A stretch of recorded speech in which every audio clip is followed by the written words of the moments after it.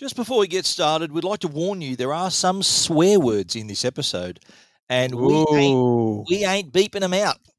We just wanted you to know that in case your kids are listening. So, explicit warning over. On with the show. Beep.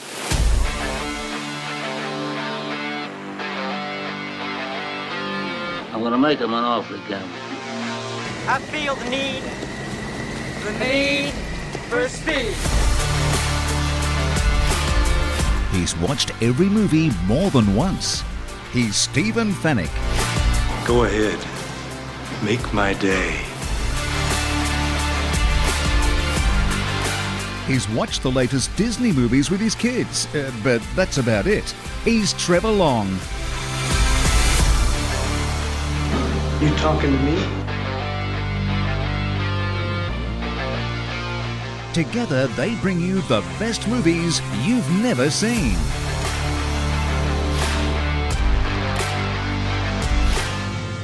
I will look for you. I will find you. And I will kill you.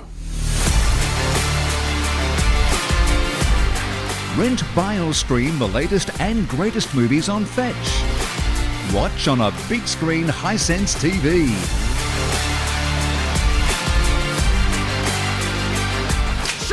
To my little friend.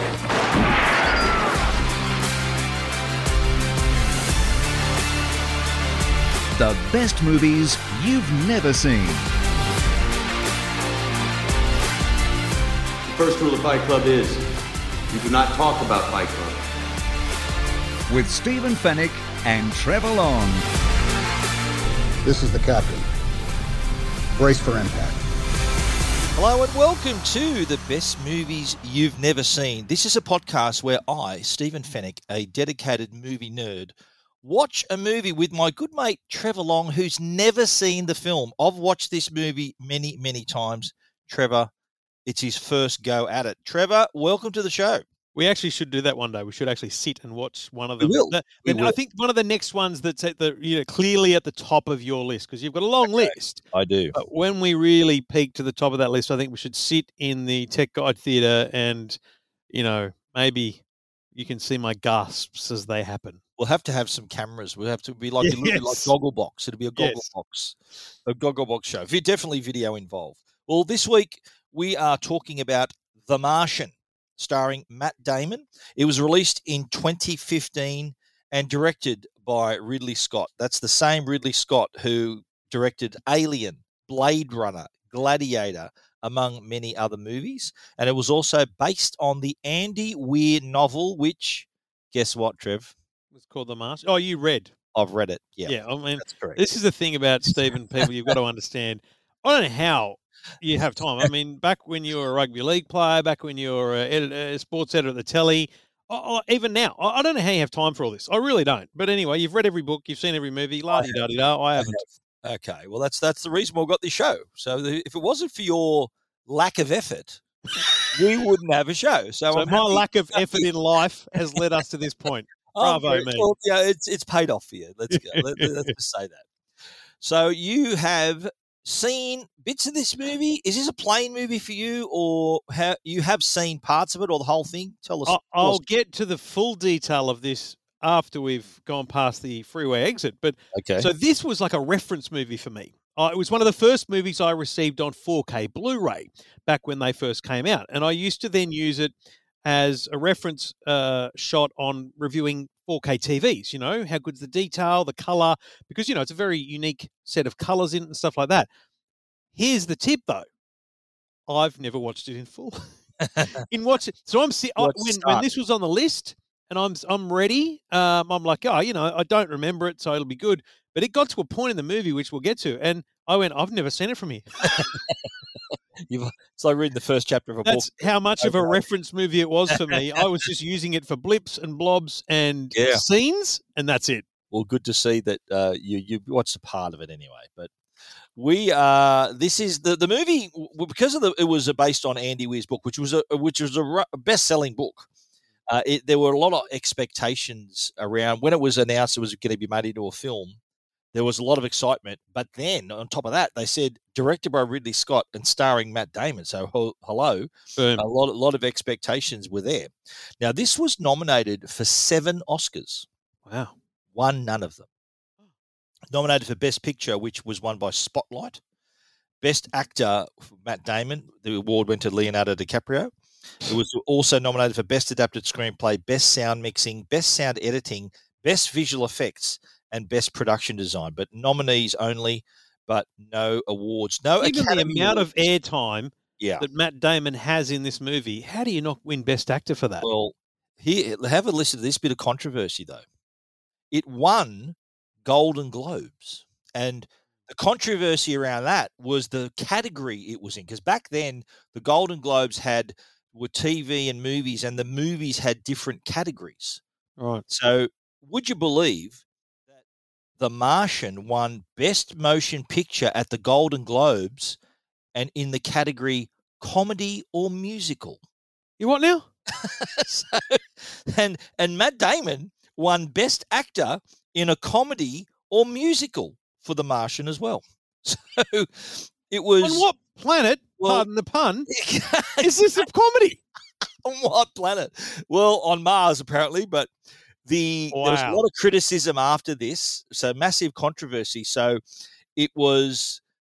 And I think the reason there was a bit of canny little sort of positioning of the movie, what had happened, the producers decided to submit The Martian as a comedy just so it doesn't face the strong competition in the category. There was a really strong year where there was a lot of dramas and everything. So, but what ended up happening, though, there was such a kerfuffle over it that they decided to change the rules.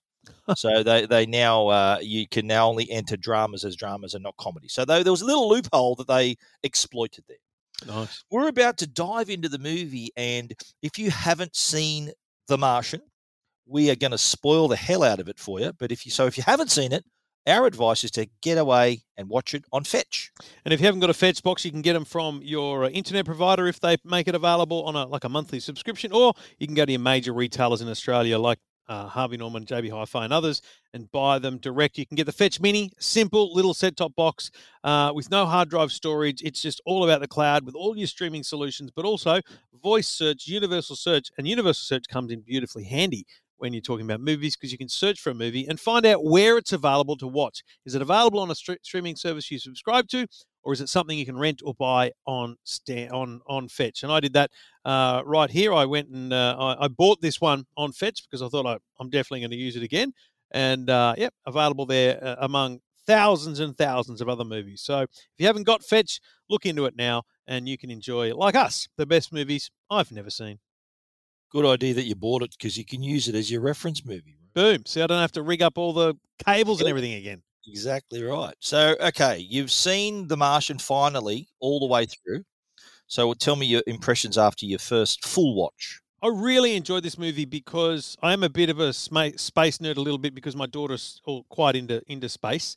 Not quite as much as you, Mr. Astrophotography, but the concept of space travel, it has always been something, growing up. You watched moon travel and all that kind of stuff. But now that we're in this kind of race to Mars, this is even more relevant. And so for that reason, I loved it, because the concept of how long it takes to get there, the potential for things to go wrong and all that kind of stuff, it's a great story. And I'm sure you're going to fill me with plot holes deluxe, right? Because I'm sitting there watching and thinking, that's a bit weird, this is a bit weird, But I enjoyed watching this as a piece of entertainment and storytelling, not worrying about those kind of plot holey things, because it's fascinating to think about a story arc of a guy that, is trapped on a planet. I really loved it. Good movie.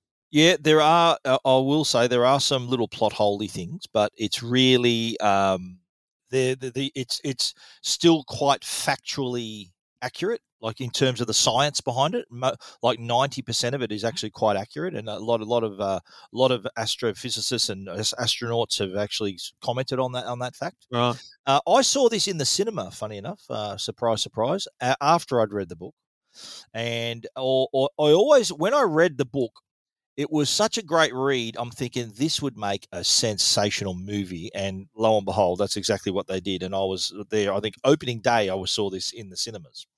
Let's take a look at the cast, though, Trev. Pretty solid cast here. Cracking cast.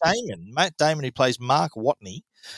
He, of course, was in Good Will Hunting, Ocean's 11, the Jason Bourne franchise, and a movie I reckon you might have seen recently, Ford versus Ferrari. Have you seen that movie? Yes, I did watch that. He stars with Christian Bale, who was our man out of American Psycho. So you have seen that movie. Co-star Jessica Chastain. She played Commander Melissa Lewis. She was in Zero Dark 30. Molly's Game, great movie, written and directed by our man Aaron Sorkin. That we'll be doing that on the show. She was also in Interstellar. Did you recognize Jeff Daniels as the head of NASA, Teddy Sanders? He was in the film Steve Jobs. He was also in the Newsroom. Written by our man Sorkin as well. And he was also in Dumb and Dumber. Just shows his range as an actor. Sean Bean plays Mitch Henderson, and he's got a pretty solid resume. He was in Lord of the Rings, Game of Thrones. Also in a really handy movie called Ronin with co-starring opposite Robert De Niro, which I think we'll get around to watching together as well. But this was another movie that had a really stellar supporting cast as well. And I don't know whether you knew these actors. There was Kristen Wiig. She's like a comedian. She's like on Saturday Night Live. She was in Ghostbusters, and she was in the Bridesmaids film as well. Michael Pena, he's been in. If you see his face, you would have seen him in a lot of movies. If you remember his face, he's been in heaps of other movies. Kate Mara, Sebastian Stan, who's been in a few Marvel films. Chiwetel Ejiofor, Academy Award nominated actor. He plays the guy at NASA who's kind of the go-between the scientists and the astronaut, and Mark Watney. Did you notice, though, Trev, a familiar face in the supporting cast? A man, an actor who was in a TV show that we both liked. Oh, Ted Lasso. I did not notice Jason's. No, Jason Sudeikis isn't in it. Oh, but right. The show I'm talking about is Ted Lasso. Nate. Nate was in it. Yes. And it was a very different character, so it was like it didn't really look like him. Yes, you're right. American accent and everything in it too. So I'm glad you. You know what I loved about the way the credits rolled on this was, and this works for me because my visual kind of representation of things. A list is not good enough for me. They showed shots of all the actors and they put their name up. I really love the way they do that and I think they should always do that because it helps you identify a person. I think that's a really good way to credit a cast. I'll tell you a really good movie that does it. Another favorite of mine, Predator. Predator does that at the end of the movie. That's got Arnold Schwarzenegger and all the other actors in it. It does a really good job of that. So who plays Vincent in this? The guy at NASA, because it came up as if this was his first role. It said it was like the last one in the credits, and I think it said like introducing, and I thought that's a pretty cool Vincent. The guy that had to go to the jet propulsion lab, and sorry, Chiwetel Ejiofor. Yeah, there he was in 12 Years a Slave. He's British actor. He was also in Love Actually. That was one of his earlier roles as well. Well, before we dive into the memorable scenes, we want you to have a memorable experience, and the way you can do that is with a Hisense TV. Hisense are our great sponsors of the best movies you've never seen, and if you want to experience a movie on a grand scale, it's a great idea to invest in a Hisense TV. And you know what? You got to go big. Go big or go home. A friend of mine was looking at a 75-inch Hisense TV, and I said, you know what? You got to go the whole way. You got to go 85. And you know what? He said, best thing he ever did. Yes. He said to me, Steve, that was a great call. You're never ever going to say, you know what, that TV's too big. Especially with a Hisense TV. It's got the ULED technology. It's got a great VDAR operating system as well, so really easy to find your content. Easy to call up all these movies. They'll come up in your recommendations. All your streaming services are there, and it's great quality. You can choose a 4K TV, and if you want to go up to an 8K TV, you'll see just tremendous picture quality and also great audio quality too. There's Dolby Atmos built into the TV, so you can experience the movie as you would in the cinema. So check them out, hisense.com.au. Now let's jump in, mate, and I think this is a kind of a movie that really gets going from the start, don't you reckon? It's on. It's sort of off at a pace. It's hits the ground running, and we see the first scene is the cruise on Mars. They're in the hab. There's a storm approaching, and they decide that, you know what, this storm is just too strong, that they need to get the hell out of there. Yeah. And on their way out, a nasty little accident occurs. Anchor it with the rover!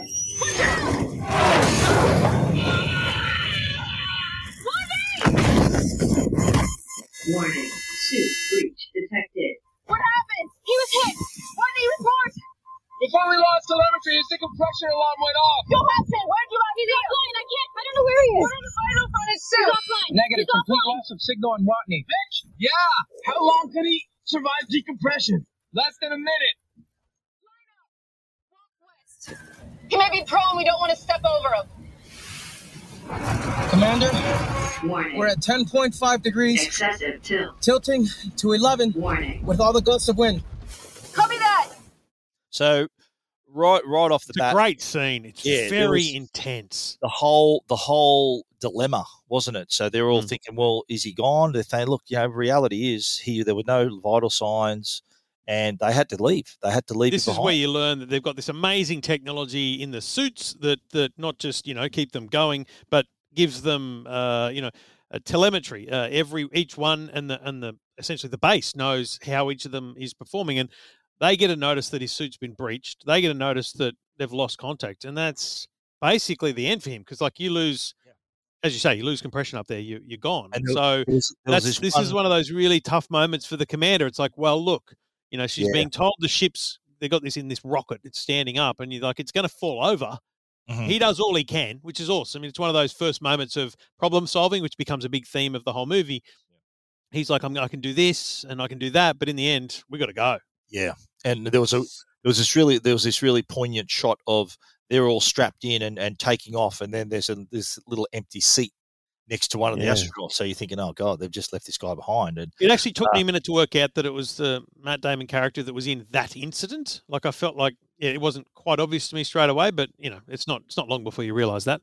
And it's they obviously they leave. They assume he's dead. Word gets through on Earth, and it's announced that Watney was killed, and the crew though is heading home in the Hermes. But one theme that keeps recurring, and we'll talk about this in the other scenes to come, is that they weren't told straight away that he was still alive. I think they were concerned about that, but we'll talk more about that. But that is the next memorable scene is we discover that he's alive. You see that sort of the sort of shot sort of zooming in on him covered in dust.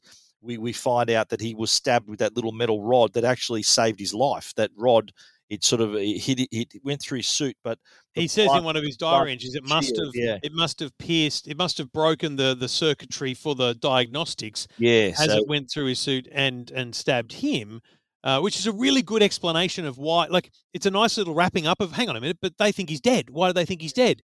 Wherein he's alive. So, the circuitry's broken, stuff like that. But that's the scene that I use as a reference, which is why obviously I don't see the whole movie, because it's this early in the scene where I go, it's just this really beautiful landscape. It's this orange dust. It's it's lighter than sand, a lot of flowing over him. There's a lot of detail in it. If you look closely on the high resolution version of this on a really good screen, there is so much detail in the suit, in the dust. It's fantastic. It is. It is that granular detail that you pick up in 4K too. That's awesome. But I think he goes back to the hab and then he removes that. Remember, he removed the piece of metal from his stomach. Yeah, and had the mirror. Are you squeamish like that? Did you watch that? I'm not squeamish in the sense that I can't watch, but I look at that and I want to be on the set. I want to know how they do that. Yeah. It's remarkable how real that is. I'd say that was a fake stomach, don't you reckon? There's no way he's cutting himself. Yeah. So, I mean, but the thing is, here's a guy with his shirt off and you think, like, the makeup team is remarkable that they can create that so that he can literally pierce something so it bleeds and he can pull. And you think, what are you doing, mate? You've pulled the thing out, just stitch yourself up. But no, he knows there's another piece in there. He pulls it out and he puts it up against the piece that he pulled out and he goes, right, that's all of it. And then he staples himself together. He had to check really none left in his body. Yeah. Yeah. Once he gets over that, though, he then obviously his first diary entry, and he comes to a bit of a realization. I have no way to contact NASA, and even if I could, it's going to be 4 years until a manned mission can reach me. And I'm in a hab designed to last 31 days. If the oxygenator breaks, I'm going to suffocate. If the water reclaimer breaks, I'll die of thirst. If the hab breaches, I'm just going to kind of implode. And if by some miracle none of that happens, eventually I'm going to run out of food. So, yeah. So it's a pretty solid realization about what's ahead of him. And 4 years, he knows already that there's 4 years for the next mission. And so this is very factual, because you know that at NASA, and this is from watching any kind of space movie of legitimacy, Apollo movies and stuff like that, that it's all planned out. There's a mission this year, there's a mission that year, and especially with Mars, it's such a distance. They've got supply missions, crew missions. It's all planned out. So he knows Ares 1, 2, 3, 4, 5. He knows all the missions, and that's why he goes, man, I am stuck here. It's not like he can call an Uber. But I think what I like early on, and in the next scene, he makes the decision. He says, I'm not going to die here. He says, this is what's going to happen. And then he starts doing the math. He realizes that he counts his rations. It's a great scene where he pulls all the boxes out and just starts counting stuff, right? Yeah, and he's sort of writing it down on a pad. But then he does. We do discover, though, what he does. Our service mission here was supposed to last 31 souls. For redundancy, they sent 68 souls worth of food. That's for 6 people. So for just me, that's going to last 300 souls, which I figure I can stretch to 400 if I ration. So I got to figure out a way to grow 3 years worth of food here on a planet where nothing grows. Luckily, I'm a botanist. It's great. That's handy. The thing is, and I know it was entered as a comedy, and that's not at all true, but there are moments where you just go, yes, and you have a big smile, because it's like, yeah, he's a botanist. This is his gig. It's like he was born for this. Obviously, you wouldn't wish it upon anyone, but of course, this is a great prepared, like sequence, isn't it? Because he just starts ripping the place apart and going, right, what have I got? He prepares the hab. Yeah. What are there's a moment where he takes a dump, he goes to the toilet, and they show like a computerized toilet that knows whose sample it is going away, and it gets whooshed away like an airplane toilet. But then you realize that he's going to use that waste as part of the soil that he's going to create. It's just, you can, even though they don't speak much of it explicitly, you can really piece it together. I mentioned to you, I think last week, or even on one of our other shows, that I wouldn't mind watching this with my daughter, and I definitely want to now, because now that I've watched it, the swearing's not enough for me to be concerned about, and I think that if she wants to be an astronaut, she needs to know that this kind of stuff's going to go down. It's fascinating. It's such a great thing about problem solving, about learning, and about it's just such a great lesson, really. This is the first sequence we see him in action too. There are long stretches of this movie where there's no talking. It's That's just right. him doing stuff. Well, he's by himself. That kind of adds to that. But we see him preparing the hab to grow food. He brings in the soil, and he's preparing the soil. He knows what he has to do, but he needs water. Yes. And he says, well, you know what? I know the recipe: hydrogen, oxygen. And this is, I quite love this scene when he finally got it to work, but this little thing happened. Luckily, in the history of humanity, nothing bad has ever happened from lighting hydrogen on fire. NASA hates fire because of the whole fire makes everybody die in space thing. So everything they sent us up here with is flame retardant, with the notable exception of Martinez's personal items. I am sorry, Martinez, but if you didn't want me to go through your stuff, you shouldn't have left me for dead on a desolate planet. By the way, I'm figuring you're going to be fine with this, given my present situation.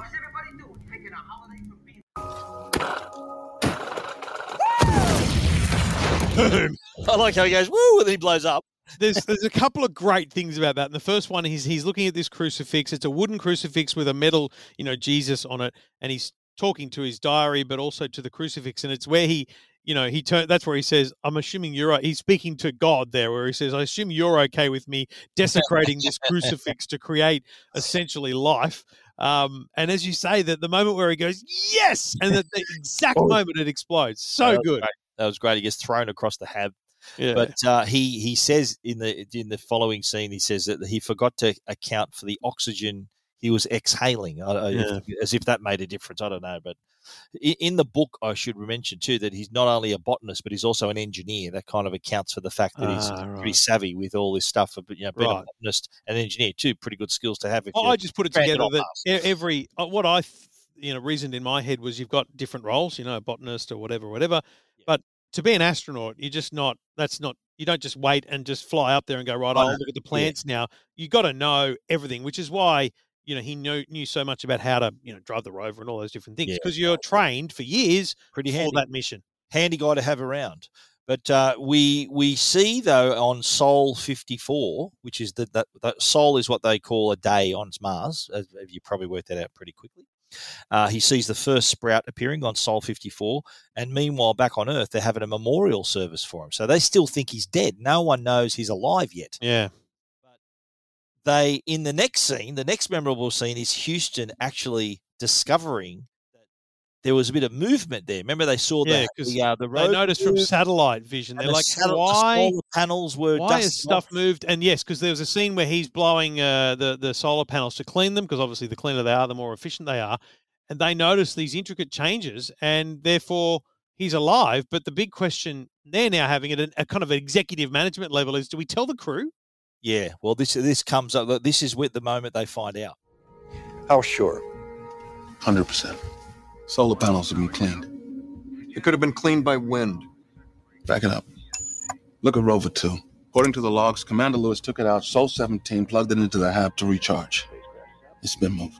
Well, why don't we just ask Lewis? Let's get on Capcom and ask her directly right now. No. If Watney is really alive, we don't want the Ares 3 crew to know. How can you not tell them? They have another 10 months on their trip home. So the concern already from Teddy Sanders is the fact that he doesn't want the crew distracted by this news, and we haven't even spoken about a rescue plan yet. So his concern was for the astronauts that are also still alive and on their way back to Earth. So, and it's a fascinating kind of story of management, really, frankly, in business, where it's genius because different people are in different positions for different reasons, right? And this guy, Teddy, is in charge of the space program because he's in charge of the whole thing. He's not in charge of one person. And so his immediate thought is, I can't let the other astronauts have their mission compromised by their minds not being straight. He's thinking, if we tell them he's alive, their minds will not be focused, because if something happens, which can happen in space, they need to be focused. So that's what he's thinking. And I actually think that's brilliant management. I think it's a great thing to observe, and it's a good debate to have. But he does come under fire, though, from the other people, which we'll get to in the next scene. But yeah, of course. In the meantime, there's also, because they're speculating on his travels, they're thinking, where is he going in the hab? He keeps going. And where he goes, he goes to where they buried the plutonium. Remember, he brings plutonium back. He needs a power source. So he brings that. And again, really funny scene where he described, yeah, sure, this thing is it's rapidly decaying and it could be powerful than a nuclear bomb. But yeah, I'm going to have it in the rover with me. He's going to sit it there to keep him warm. That's what it was. It was just a plutonium source like that is just hot, and so it's his heat source. It's crazy. So after the news that Mark Watney is alive, I think they have a press conference and they think, what are we going to do? Then the speculation starts about how to get him back. Let's assume Miss Park didn't miss anything, so Mark's not going to Ares 4 yet. But he's smart enough to figure out that's his only chance. Bruce, what's the earliest we can get a pre-supply there? Well, with the positions of Earth and Mars, it'll take 9 months. It'll take 6 months to build it in the first place. 3 months. 3? You're going to say it's impossible, and then I'm going to make a speech about the blinding capabilities of the JPL team, and then you're going to do the math in your head and say something like the overtime alone will be a nightmare. The overtime alone will be a nightmare. Get started. I'll find you the money. So immediately they think, right, we're going to have to do the impossible here. But Mitch, who's the Irish dude who was in Game of Thrones and Lord of the Rings, he's always the one sort of saying that the crew needs to know, and he's on the side of the crew. He makes that pretty clear. We need to tell the crew. Mitch, we've discussed this. No, you discussed this. I'm the one who decides what's best for the crew. They deserve to know. Once there's a real rescue plan, we'll tell them. Otherwise, it's moot. Bruce has 3 months to get the payload done. That's all that matters right now. We'll do our best. Mark dies if you don't.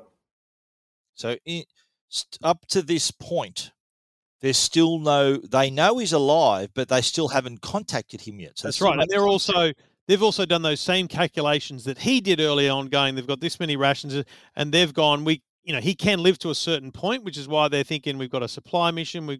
They've built a window where they think they can get supplies there based on they don't know he's trying to farm, which is really cool. Well, that's the next thing we see. We finally see, can we say the fruit of his labor? It's been 48 sols since I planted the potatoes, so now it's time to reap and re-sow. They grew even better than I expected. I now have 400 healthy potato plants. I dug them up, being careful to leave their plants alive. The smaller ones I'll reseed. The larger ones are my food supply. All natural, organic, Martian-grown potatoes. You don't hear that every day, do you? So he's done the job there. He's got plenty of food. So he calculated that he's got all these other rations because there were 6 people and now he's there by himself. So I think he's going to be mixing and matching a potato, maybe some sweet and sour. It's going to be a very carb-heavy diet for a long time. He's going to be a little bit carb overloaded right there. But again, what I like about this next scene is sort of his ingenuity is just never ends. And this shows his inherent knowledge of the space program, of the journey to Mars for NASA, because the journey to Mars, even today, is so much more than just, Elon Musk sending SpaceX up there. It's, Curiosity rover, there's different rovers up there. And this is where he goes, and you don't know what he's doing until he gets there and he pulls it out. But he's retrieving one of the previous rovers, which has been buried by dust and sand, because the rover has communication capabilities back to Earth. Because obviously when a rover's here, it's sending images and data back. And he's got the camera working, and he works out, well, how the hell am I supposed to communicate? And then he works out, because the camera can spin in a circle and stop at certain increments. So he decides that he needs the hexadecimal alphabet. It's also brilliant, but even before this, where back on Earth, the JPL and the NASA team work out that's exactly what he's doing. And then they've got the Earth mock-up version of that rover, and they dust it off and power it up, and they do the same thing. It's such a cool thing. I mean, and this is the bit that I don't see any plot hole with. I see this as being such a fantastic storyline. It's really in terms clever. of how to communicate with someone on another planet. So when his original hack was to have the camera point to a sign or to the hexadecimal alphabet.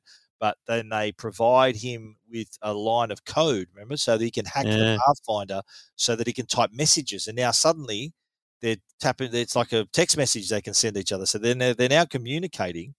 And one of the first questions he asked, remember, though, was, what did the crew say when they found out I was alive? And they said when he was told, well, they haven't found out yet, his response was, what the fuck? Come on. Why haven't they been told? So yes. It's also cool because they're like, Mark, this is being broadcast live. What's what you're saying? Yeah. So, that was a little bit embarrassing. It would be right. Imagine this. Yeah. Just imagine this story today. It would be, mate, CNN and Sky, they would palm off a whole channel. Yeah. It'd be 24/7 on a channel for months. Yeah, totally right. So it does come time, though, to tell the crew, and don't forget that it's now been 4 months after they've left Mars, and Mitchell actually gets his way and is able to tell the crew. Hi, hello, it's Mitch Henderson. I have some news. There's no subtle way to put this. Mark Watney is still alive. Oh my God. I know that's a surprise, and I know you'll have a lot of questions, but here are the basics. He's alive, and he's healthy. We found out 2 months ago, and decided not to tell you. 2 months. Oh my God. I was strongly against that decision. We're telling you now because we finally have communication with him and a viable rescue plan. So now the ball's in motion. The crew, and you heard the reaction of the crew. They were really disappointed that it was months ago that they knew he was alive, and so they were thinking, well, we should have found out earlier. So, and that comes into play later on when they all decide unanimously to go back and rescue him. But in the meantime, though, Mark is still cracking away on Mars. I love this scene where he goes, "I'm the greatest botanist on this planet. Mars will fear my botany powers." And is this also around about when, because there's this communication been created, and I might be skipping forward here, but I think at one of the universities, or his old university, tells him that, the first person to create life on a planet, it's officially colonized. Yes. So he officially has colonized Mars. I think, you got to grow crops on the place you are, and that means you've officially colonized it. But he eventually takes his photo. Remember, he was watching. Commander Lewis's he shared all the disco music and all these old TV shows, and he was watching. There were scenes of he was watching Happy Days. So when he comes time to take the photo, did you notice this? And he does a Fonz pose. He went, "Hey," with his thumbs up. So how's that? The PR, typical PR thinking, well, that's not a good photo. We need a good photo than that. So that was quite funny that they did that. But the next scene though isn't that funny, because it's when the airlock blows up and his suit breach is detected and all the crops are ruined. So remember he had his 400 potatoes from before, but all the plants have been, the vacuum came in and ruined everything. And then he had to rebuild the hab almost from scratch. He had to put it back together again, had to seal it with plastic and all that. So it was kind of back to square one with this in this situation. So the decision now was that they want to reach Mark with supplies. So the Hermes is still coming home as ordered, but they're deciding we need to send him supplies, and they decide to cooperate with China. Remember this scene where they've got all the supplies there, and the rocket takes off, but as is typical, little story twist is that the rocket blows up, and they think, look, all hope's lost here. And then they remind them that they actually do have, China tells them about their spare boosters they have, so they can actually relaunch. Yeah. And this is kind of then where all the brains of NASA are all working at their top level, and we meet young Rich Parnell. Remember, yes, you see, I think the scene was him. He's plugged into a supercomputer, and he's working out calculations. I think he's the head of astrodynamics or something. And then he finally reveals that he's got a plan to save them. And right now, the Hermes is headed towards you, starting its month-long deceleration to intercept. But instead, what I'm proposing is we start accelerating immediately to preserve velocity and gain even more. We don't intercept with Earth at all, but we come close enough to get a gravity assist and adjust course. While we're doing that, we resupply with the probe, the Taiyang Shen, pick up whatever provisions we need, and now we're accelerating towards Mars. You're Mars. Now, we're going too fast at this point to fall into orbit, but we can do a flyby. So that was pretty elaborate plan that he said, look, all the calculations. It's not at all what you expect. Like yeah. Because it's a weird thing with him and his little plan. He freaks out. He's fallen over because he realizes it and stuff. I don't think you would ever have guessed that was his plan.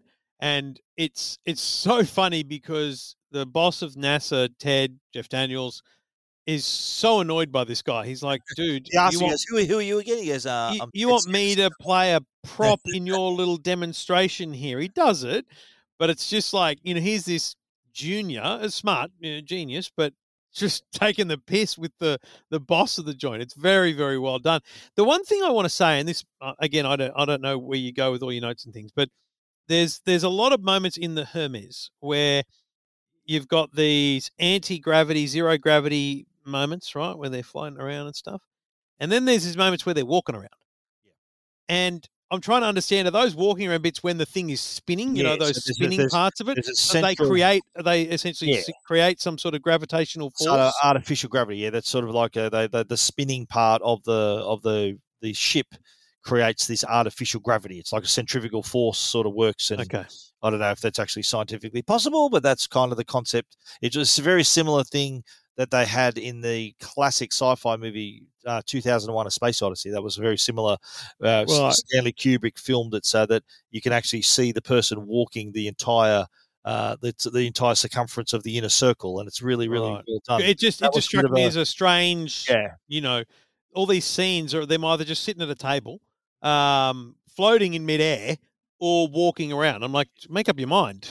Yeah, I think they that was, I think what that created too was the opportunity to film them. If you imagine if they're floating the whole time, they're not going to get a lot of work done.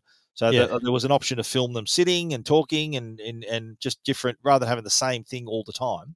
But after Rich Parnell lays out his plan, they've deciding, well, the Hermes have still got to accept the role, they accept the mission, because it's gonna mean another 543 days on their mission. That's a year and a half. So they all decide instantly that they're going to do it. So but the news of the plan is actually leaked to them. Remember, they somehow find out about it, and they kind of make up their own mind, because if they were ordered not to do it, and they discussed this, they had the power to do their own thing. So it's kind of like a mutiny. They could have staged a mutiny, but eventually they all agree yes, and the crew make their own decision, because I think Mitch leaked it to them that this plan. Remember, he told them the crew was alive. Yes, because to be clear, boss of NASA says no. Yeah. We're not doing it. He doesn't want to endanger the crew. It's more important to bring home the remaining astronauts than risk them all to save one. And it's Mitch leaking that plan that allows them to make that plan action without NASA's authority. And once they do that, NASA's on board and they have to go ahead with it. And they made the decision. They're all on board, and so here's where the story sort of goes in sort of two separate parts. By the way, at this point, I am flying blind. Like it's basically, in the last 15, 20 minutes of this movie that I'm completely blind now. This is new to me. Well, the two storylines now is Watney realizes that because they're communicating with him. They tell him that there's a rescue mission on its way. He realizes he's got to get to Ares 4, which is like takes months to get there. Yeah. So he had to go set out on his journey, leave the Hab behind, and the spare Chinese rocket in the meantime is now been launched. The supply to resupply the Hermes, who is now back and collected the supplies, and they're on their way back. Now here's the scene in the movie where some time's elapsed. I think it's 7 months later, it says. So this has given the Hermes time to come back to Mars. Yeah. It's also, did you notice how thin? Yes. Well, this is the point where I go, about time, because it's 7. You talk about a quick skip of time there, but even all that other stuff that we've just talked about is many, many, many months, like of back and forth, and he doesn't really age or lose weight or anything in that time. So, but I guess the other part of it is he's lost his crops in that incident. Yeah. So he's obviously now re-rationing, so he's eating less. He's also probably giving up a bit of hope, even though there's a plan. So you let yourself go, you stop shaving. So I think it's a reflection not only of the diet regime, but also his mental fitness at that point. So where he has to go to the Schiaparelli crater, which is where Ares 4 was, and the journey involved him. Remember, he had to stop and charge this is described really well in the book, how he has to stop for 13 hours to lay the panels out, charge the rover, and then continue along his way. So he'd worked it all out. He'd worked out that where he had to go is to the Schiaparelli crater. And again, here is a bit of time. Some time passes. Like he starts charging. He starts on his way, I think, Sol 494. Then the next thing you see is Sol 517. And so then you can see that they're approaching. Time is passing. He's hanging on. And he arrives at the Schiaparelli crater at Sol 538. And so this is the point, too, where he realizes, right, for me to reach escape velocity from Mars, they had to strip down the ship. Did you remember they were throwing away the actual nose cone of the ship and the control panel? He goes, they were going to control it remotely from the Hermes. So I think the line he used was, "I'm basically going to ride a convertible into space." Is what he had to do. So he starts stripping the ship. There was another good little montage of him doing all that. The moment I'll be honest, this is my biggest plot hole. Okay, so he arrives at the Schiaparelli crater, and you see the MAV standing there, and this is this rocket ship that's ready for, boosting the air, future trip, future trips, etc. Mate, the very start of this movie is intrinsically linked to the fact that one of those is standing there and is going to fall over if they don't blast off and leave the planet. How does that thing not fall over in 538 sols? It hasn't hit a storm big enough to push it over? That was in my plot holes. So I'm glad I picked that then. I did say in the takeoff scene at the beginning, it appears that the strong winds can easily tip it over. So it seems unlikely that a second MAV would remain standing. Either that or they should have set the first bloody hab up at the Schiaparelli crater because it's better weather. Maybe, or that was just a look. Because don't forget, he travelled a fair distance. So it could be a plot hole, but it could be that he was far enough away for the storm not to have hit it. It was just blind luck. Maybe that's how they explained this potential plot hole that you've uncovered. I'd design better rockets, though, if I was them, more stable. Absolutely right. So, okay, it's now time for him to get the hell out of there. So he's now in the ship. He's stripped it down. He's in his space suit, and he's about to take off. They're approaching, and you mentioned it before. If this actually happened in reality, it would be a world event, and this is exactly what was happening. Yeah, people were following it live. There were Times Square was packed full of people. It was up on the big screen. CNN was covering it, so it did become one of those world events. And so we're up to now the rescue, and I thought that this was really well done. This whole sequence. So well. There's a lot of it that you go, hang on a minute, whatever. But I just think as a script, as a movie, as an execution, I loved it. It's a really good set of scenes, and yet still maintains its humor as well. Because remember the suggestion because they had to work out they were working out how fast they were traveling. They were going too fast and they were too far away. Yeah, so they had to work out how close he was going to be. But then he has a suggestion. Commander, I have an idea. Go ahead, Mark. Well, I could find something sharp in here and poke a hole in the glove of my EVA suit. I could use the escaping air as a thruster and fly towards you. It would be easy to control because it'd be on my arm. I can't see you having any control if you did that. You'd be eyeballing the intercept using a thrust vector you can barely control.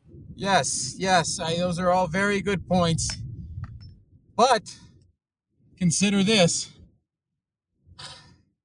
I'd get to fly around like Iron Man. That was a good line. So he actually does that. So and that's the thing. He goes, "Let's go, Iron Man. Let's do it. Let's go, Iron Man." But here's the other and she's proven right because when he does it, he goes like an idiot in the middle of his He goes crazy. But the other problem they had was they were traveling too fast. Yeah. So they make this crazy decision to blow up part of the ship to slow them down.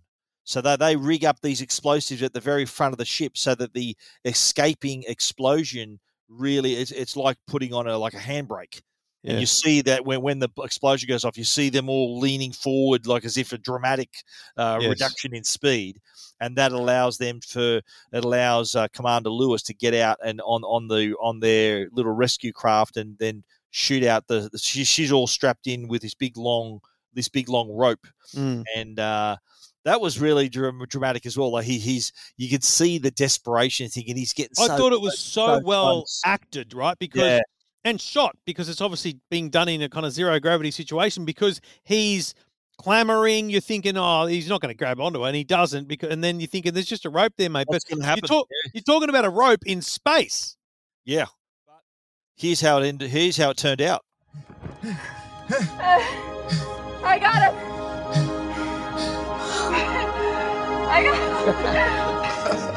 I got him. Way to go, Iron Man. So he's back in the ship, and I think he says, I love the line. He said, He goes, I haven't had a shower for 2.5 years, so how do you reckon I feel? So here's a scene that is not in the book, the final scene where he's back on Can I just say, I love the fact that that's all you need. We didn't need the journey home. We didn't need a whole bunch of download of conversation. You didn't need much back at home. They got him, and then they skipped to, however many days, months, or years later.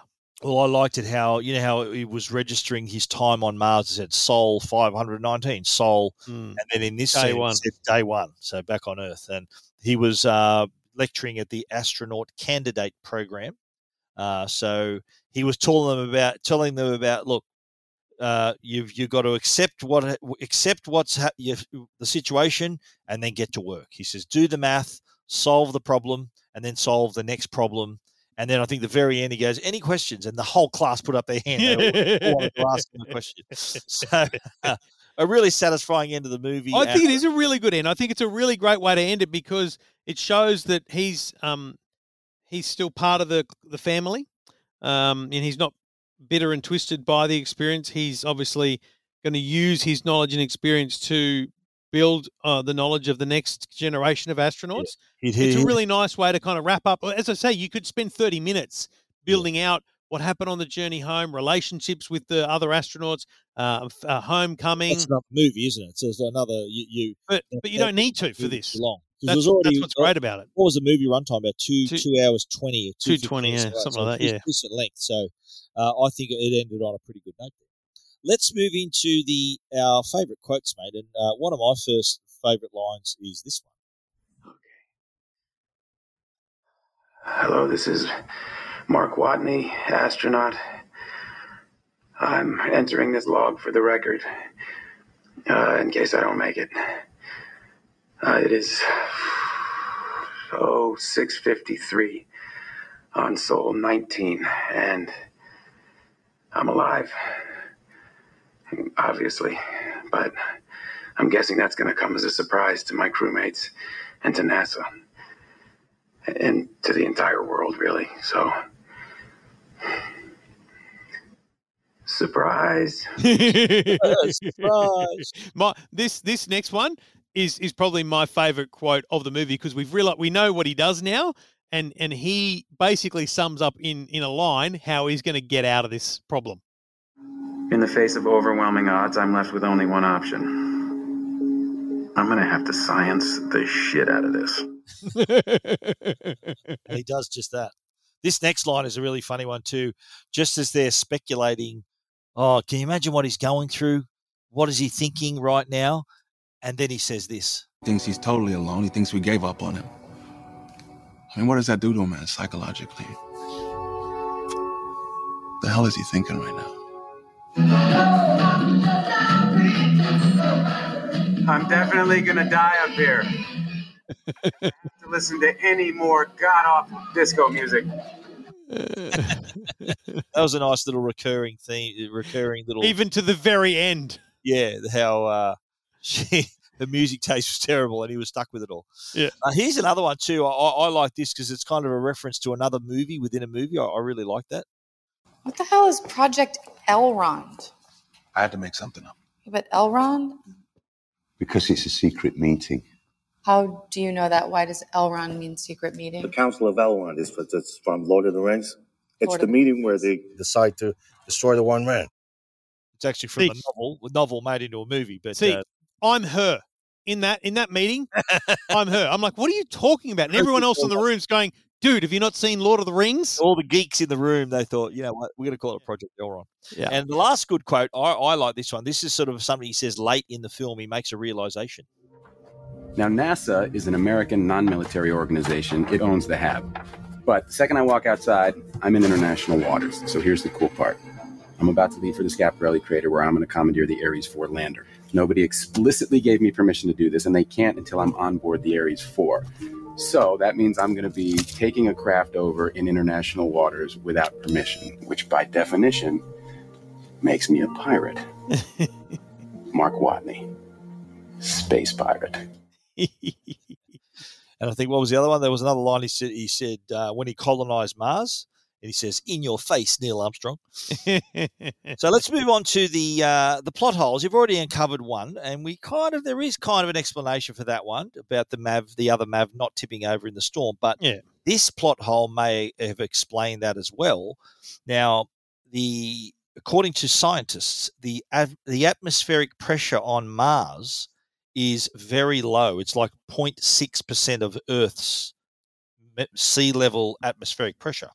So that figure is so low that a storm under those conditions would not be able to blow your hair across. It can't even mess your hair up. That's a pretty big plot hole for the original part of the movie. Yeah, well, the author, Andy Weir, was the author, and he of all the questions he was asked, he said that was probably the biggest inaccuracy of the story, because of the low air intensity. A storm like that would never happen on Mars. Well, let me give you my only other one, which you may or may not cover.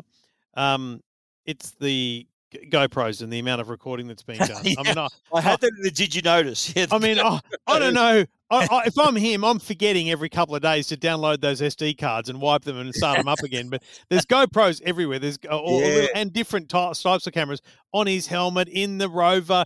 There's so many cameras. It's like, dude, how much storage have you got? Well, here's something I reckon you would have missed.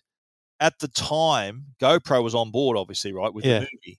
And when we went to CES in 2016, January 2016, right, the suit that he wore was on their stand. So they fully embraced it, and it was on the stand at CES at the Consumer Electronics Show in Las Vegas, which we're heading over there shortly. So you missed out on that one, mate. I think I've got photos of it. I would have walked straight past it. Yeah, you would have thought, what is that? A wetsuit or something, you would have said. This is another funny one, sort of a little bit of a plot hole or a mistake. Remember when he starts wanting to communicate with the camera, Pathfinder camera, and he sets up the 3 signs? You know, the one in the middle says, "Are you receiving me? Yes, or no?" Do you reckon he needs the no? Do you reckon if you're going to point to no? So what the fuck? So actually, it would have been funny for them to answer no. They had have pointed to no. Oh, you must be able to do it. But for the fact that they can point it to no means that they're coming through. So I'll pay that one. Yep. All the smart people at NASA, you think, what the hell? You wouldn't come up with that. Now another one, and in people have pointed out, and he claims to be a botanist in this movie, right? The potatoes he planted, they need to be planted quite deep, at least a foot, so 30 centimeters they need. And there's no way he had a foot depth of soil there. So when they're planted too shallow, according to these experts, if they grow too close to the surface, they get exposed to light and sometimes turn green. Have you ever seen green potatoes? Don't eat those ones because it's a higher risk of them producing solanine, which is like a toxic poison. So a botanist, you think, would know those sorts of things. Yeah, probably. Now, we mentioned the MAV could have tipped over in the weather there, but there was probably like that was like a little pocket of Mars where the atmospheric pressure was actually accurate, so there probably wasn't a big storm there. The other thing too is do you remember what I was telling you near the end there where they had to blow up the front of the ship to slow it down? Now, the question was if the crew could create an explosive to be used like a bomb, wouldn't it be safer to use that force as a propellant to slow the ship? Rather than destroying the ship. Rather than blowing up the ship, let's use the force of an explosion outside the ship to slow us down. So I think that was just rather than intentionally damaging. Fair observation, yes. If you're low on propulsion and fuel, and you've got the ability to create some sort of explosion, you should use that as your propulsion. True. That would be an idea. If I'm ever trapped on Mars and that's the thing, I'll be suggesting that. Totally. Don't blow up your ship. Just do it this way. Right. Things you might not know, Trev. The exterior scenes here were shot at a slower speed, so slightly slower speed to match Mars gravity. Mars gravity is actually 38% of Earth gravity. Right. So that's why he couldn't be walking at full speed. All the actions that happen outside the hab, you'll notice, is filmed at a slightly slower frame rate. And the film was shot at 48 frames per second during the exterior scenes, and then slowed down to the standard 24 frames per second. And also, a lot of the audio from outside also had to be recorded in post-production because of that slowdown. All of the exterior shots, where do you reckon that was in a studio or out somewhere? No, I think the larger shots were some sort of landscape somewhere. All of the exterior shots were shot inside the Korda Studios in Hungary. Wow. The production designer, he said in the commentary, said that they built in Budapest, and it was the biggest at the time. It was the biggest stage in the world that they could find. But it wasn't just big as in area; it was also quite tall. It was like 20 feet higher than a normal stage.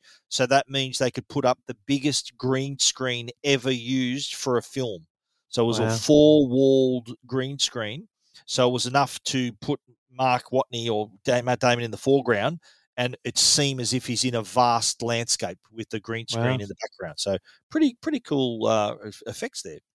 And the stage was big enough for him to drive the rover. Remember how there's scenes where he's driving it? So it was big enough for them to film. Where is that rover? Yeah, that'd be good to find that one. It's got to be. Surely it's on a set. Oh, something. Yeah. It'd be probably in 20th Century Fox's one of their prop storage places. But you mentioned the external long shots. They were shot in the Wadi Rum Valley in Jordan. It's a desert valley that's several miles long, and it was used actually in another movie set on Mars as well, Red Planet in the year 2000. Really? A movie set on Mars. They used that same area in Jordan to film as if it's Mars. Now, do you remember when Rich Purnell? Remember when you even mentioned this, where he slips, he falls over. He's so amped. Not part of the script. He fell. After he found the rescue mission, and he fell down. That's Donald Glover was the actor. He said that he did slip for real. That he got up and just continued. And isn't it Donald Glover's son? I don't know. Donald Glover. You're talking about Danny Glover, the guy from. So what's the actor's name? Donald. This is Donald. Is he Glover. Danny Glover's son? I don't know. I don't think so. I'm not sure. I think when I saw his name, I assumed he was. So you think he was Murtaugh from Lethal Weapon? Is that what you're talking about? Yeah, because I know what you're talking about there. Yeah, good on you.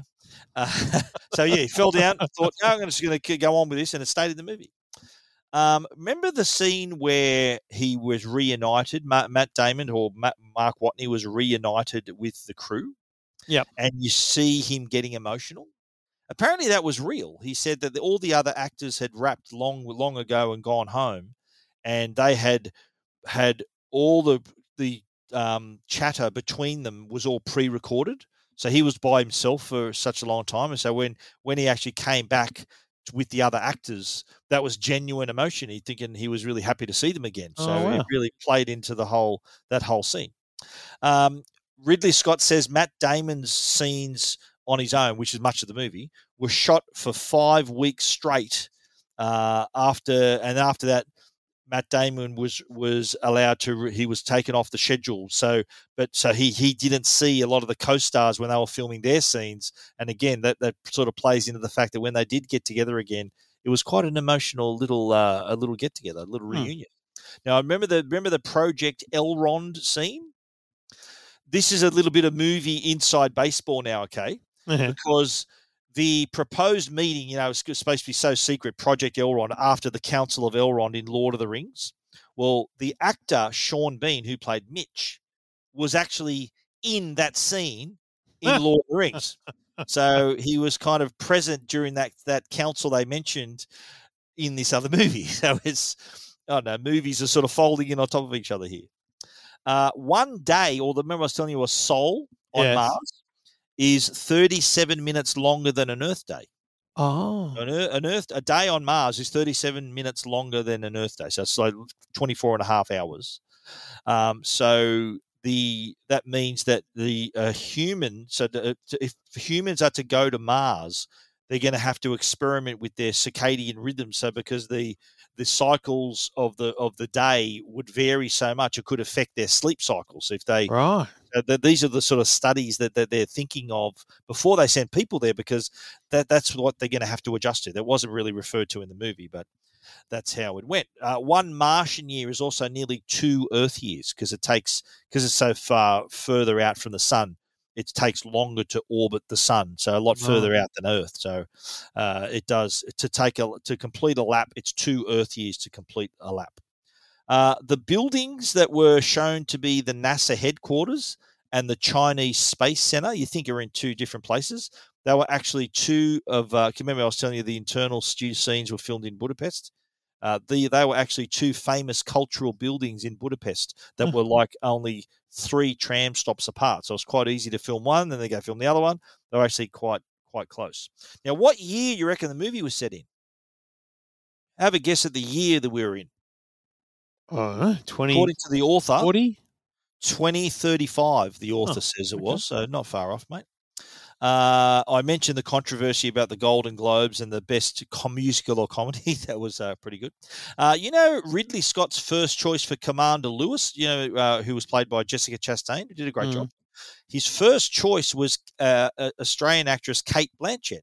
Oh, wow. Cate Blanchett had worked with Ridley Scott on Robin Hood. That was a film he directed with Russell Crowe and Cate Blanchett as well. But apparently she had scheduling difficulties and Jessica Chastain stepped in instead. Matt Damon, remember that scene when you see the skinny Mark Watney walk in? Remember this after 7 months? Matt Damon said, you know what, he was prepared to lose the weight for that scene, but Ridley Scott decided against it. So in the end, they filmed a double. They got a purchase, because remember when you see him so skinny, he's actually coming out of the shower. He's got a towel on his head, so you can't actually see his face. Yeah. It was actually a body double was used. It's not his bum. No, ladies, it's not his skinny body that was used. Although there is another movie called Courage Under Fire. With Denzel Washington, really good movie that is. That was one of his first movies, and he did fast. He lost a lot of weight for that movie as well, so he can do it. But Ridley Scott said, "Mate, you know what? On this one, don't worry about it." The film and the book end differently. The end of the book was the scene where he's rescued into the ship, and that was he then says, "Oh, this is the happiest day of my life," and that was the end of the book. Wow. The scene on Earth, talking to the students, that was something that they added in for the script. I think it needed it. Yeah. So his line was, "Oh, this is the happiest day of my life." Did you notice? We've already noticed a couple of these. Nate from Ted Lasso. He was playing a bit of a smart ass. Remember when he was talking? He was the guy who was trying to adjust the Pathfinder camera. Yep. And so he said, "Look, just do it." You remember if you watch it again, you'll notice he's been a bit of a smartass. GoPros, you've pointed out as well. There are plenty of those around. He had one in the Rover. He had one in his Hab. I think there was one on his suit as well. Remember, there was one over his shoulder on the suit. There was one in that. Yeah, there was a couple in the Hab. I mean, they were everywhere. The other thing too, did you notice early on? Remember when he was setting up the solar panels and he used this duster? Remember he was blowing them? Why he could have used that in orbit if he had that that machine. He could have, instead of doing the Iron Man, he could have used the duster. Yeah, but he couldn't take anything with him because it was so bloody. Well, maybe, but that could have helped him maneuver. It wouldn't have been that heavy. Maybe. The other thing too, did you notice? This is for your ABBA nerds, right? Remember in the movie when Commander Lewis has a video call with her husband? Yeah. And you know how she's a tragic disco fan and loves all the old music. The husband surprises her with an ABBA album. She goes, "Look what I found at the markets. It's a first pressing of the ABBA album." But if you pause the frame, you can actually see the track list on it. Mm. And apparently the cover of the album he's holding up shows that Fernando is the top of the track list. But apparently the first pressing didn't have Fernando as the first track. It had it as a bonus track. Man, he's telling fibs. Yeah, he's way too much. What he had was actually a second pressing. So he was lying to his wife, mate.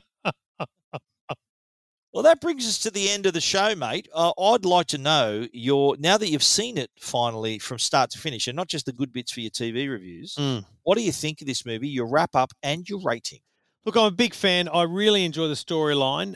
As I said, I definitely want to watch this with my family. I'm not sure Harriet. So you'd watch this with Victoria? Yep, I would. You don't think it would scare her? Like if that's what astronauts do, I don't want to be an astronaut. She's always asking, "Is this a scary?" I don't like scary movies, but if she wants to be an astronaut, then she needs to know this. I think this is a really good.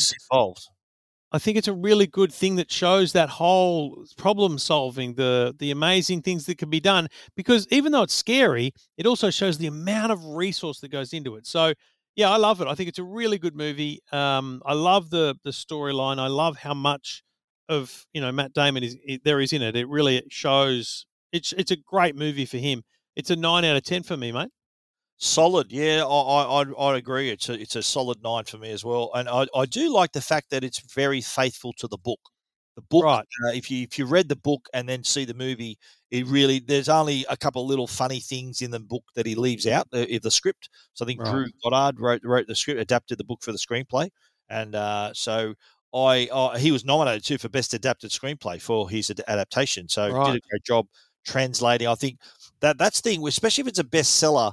The worst thing about seeing a book that you liked and portrayed on the screen is if it's not faithful to it or it changes too much of it. Right. So this, I think, the people who read the book, like myself, I was very happy with the screen adaptation. So you are a big narc for the old screen adaptation, aren't you? Big tick from me for The Martian. Now, next week, Trev, we are talking about. We're going to tell people, are we? We're going to tell people.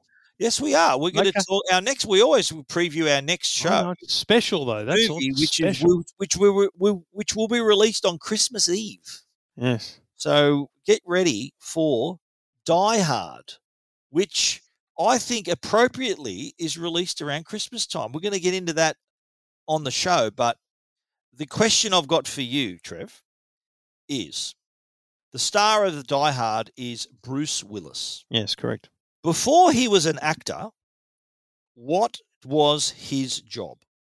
Was it A, a bartender, B, a carpenter, C, a waiter, or D, a used car salesman? I'll read Carpenter. Carpenter. That's actually wrong. He was a bartender. And he got the role of he was first starring in a TV show called Moonlighting with Sybil Shepherd. I remember. And he was a bit of a controversial choice for Die Hard. But before he was Moonlighting, he was a bartender. So there you go. Sorry, mate, you got that wrong. We'll find out a lot more about Die Hard, what I regard as a Christmas movie. We'll discuss that. Movie.